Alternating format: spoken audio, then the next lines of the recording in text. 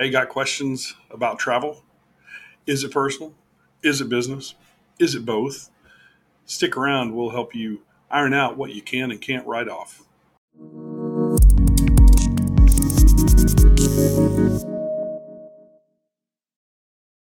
Hey there, Tim the Taxman Thompson coming to you from the Madison Hotel in Morristown, New Jersey. Sorry, I had to remember that city that I'm in.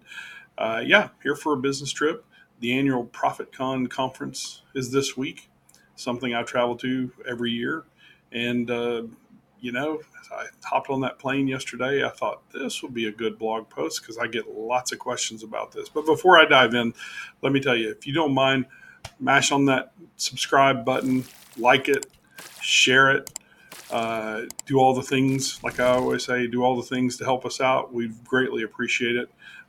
And obviously, if you have any comments or questions about this video or know somebody who would benefit from it, share it out. This is part of a two-part series because travel always constitutes either business or personal when it comes to whether or not you can take a tax deduction.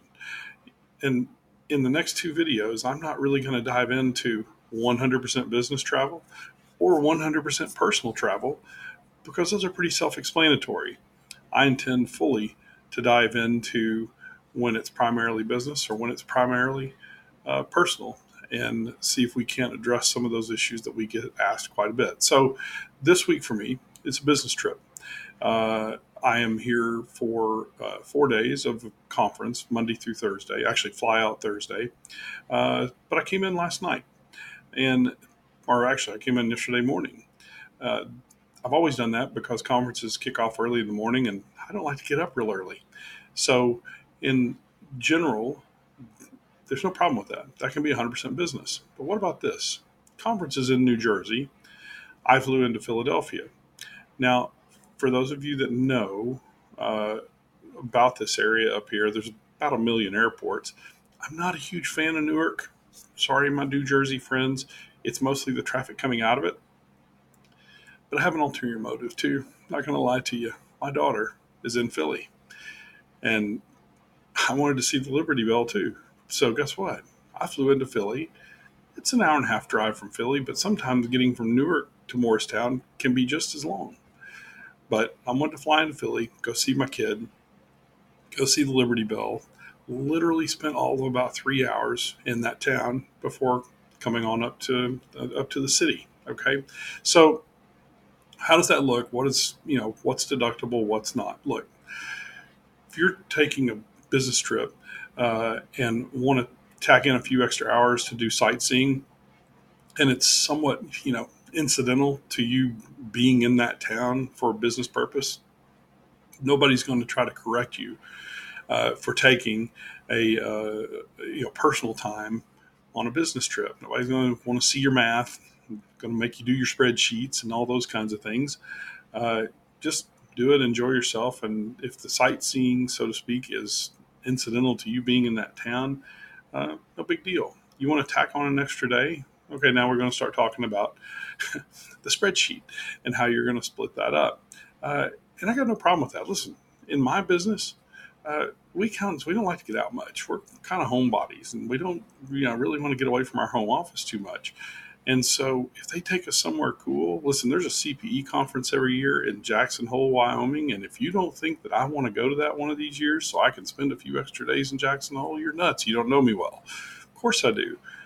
That trip will not be 100% business. Primary purpose will be business, but I'm going to spend a couple of personal days up there just seeing the sights and going to Grand Teton National Park and that sort of thing.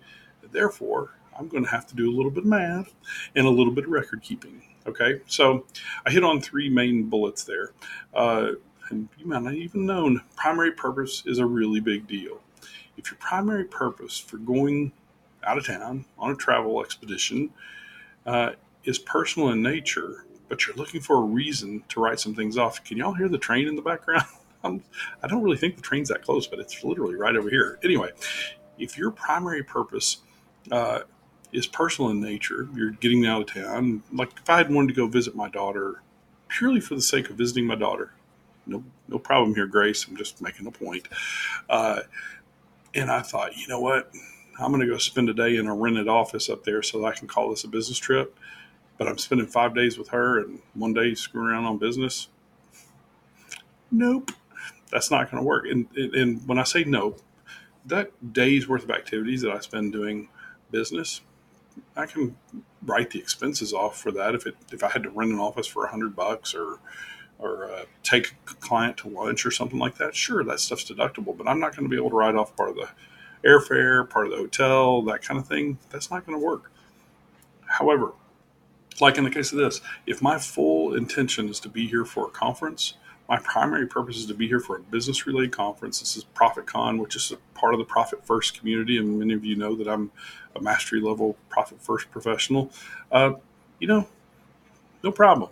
And yesterday's sightseeing, which was to see my kid and fly into an airport that's maybe an extra 30 minutes away from the closest airport, not going to be scrutinized.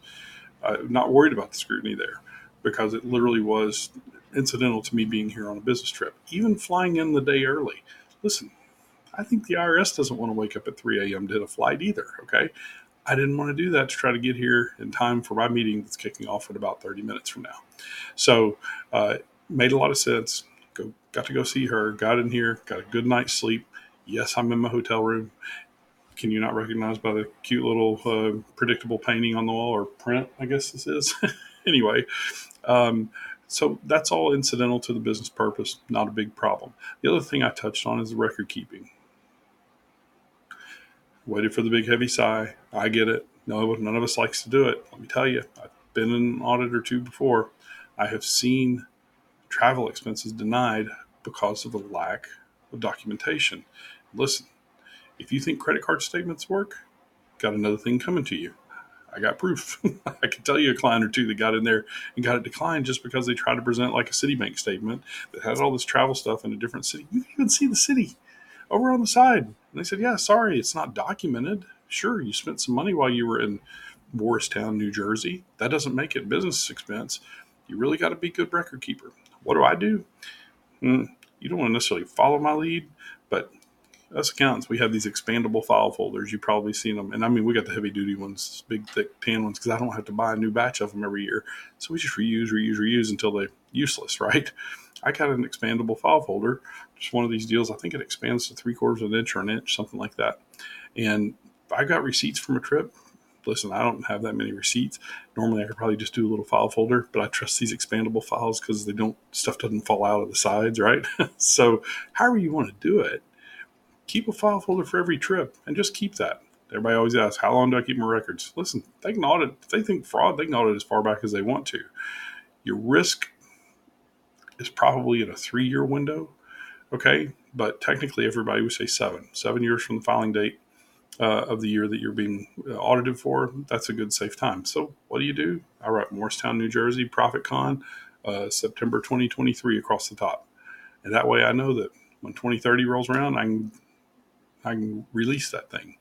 But I would keep receipts. Yes, get printed receipts. I know we all get them electronically, but do you really, when you get home, go print every little electronic receipt and keep it in a file folder? No. If you're good at online organization and you know to go grab all that stuff, drop it in a folder, more power to you. You're better than the rest of us. Do it. That works. And then maybe it's a little mini file folder of all the paper receipts that you couldn't get electronically. Whatever you choose to do, document it. Tell us what it's for. Tell us the date that it's for. Date's probably on the receipt, but like for me, the September 2023 ProfitCon, big deal to put on there, okay? And then the third thing, and this might have been a little obscure, and I'm not sure I actually fully mentioned it, but the third thing I would say to do is make sure that you're keeping, like for me, I'm at a conference. Keep the agendas handy. That documents the fact that you actually were in a town for a specific purpose. If I went to that CPE conference in Jackson Hole, you dang right, I want to keep that agenda. You don't have to keep every piece of document, but keep that agenda with it. Today we have a day-long pre-meeting that isn't part of ProfitCon. I have a mastermind group that's a part of this, and we always meet attached to this ProfitCon either before or after. So today we've got an agenda, we've got a purpose, we've got a meeting location that's separate from where the rest of the event's happening. You dang right, I want to keep that in that little folder that says ProfitCon 2023. You do those three things and you're going to be okay. All right, so primary purpose is business. Keeping good records of what you're doing, where you're going, why you're going there. And I know documentation stinks. None of us like it. You'll like it a lot more if you ever get audited. Promise. So keep those good records, and then finally, as part of the record keeping, it's stuff that you might not be thinking about. Don't forget the obscure documentation. I call it obscure. A lot of people don't think, yeah, that would have been really helpful to keep a copy of the agenda of the conference I was attending, and that way nobody would question why I was really in Morristown, New Jersey. By the way, if you're ever here, the Madison, pretty cool hotel. Lighting's not awesome. I'm trying to block that crazy light behind my head. Um, but it's a cool old feeling hotel. Love the fact that we're having the conference here. But anyway, I'm going to go eat breakfast because I've got about, like I said, 30 minutes before I've got to leave the hotel and go to our meeting for the day. But if you have any questions, love to hear from you on this or any other topic. I do want to make sure stick around for episode 2 because we're going to approach it from the personal versus business angle. I already highlighted it a little bit earlier.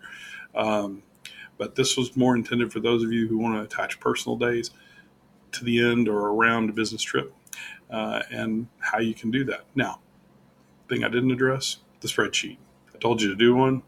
I'm going to tell you, the spreadsheet's helpful.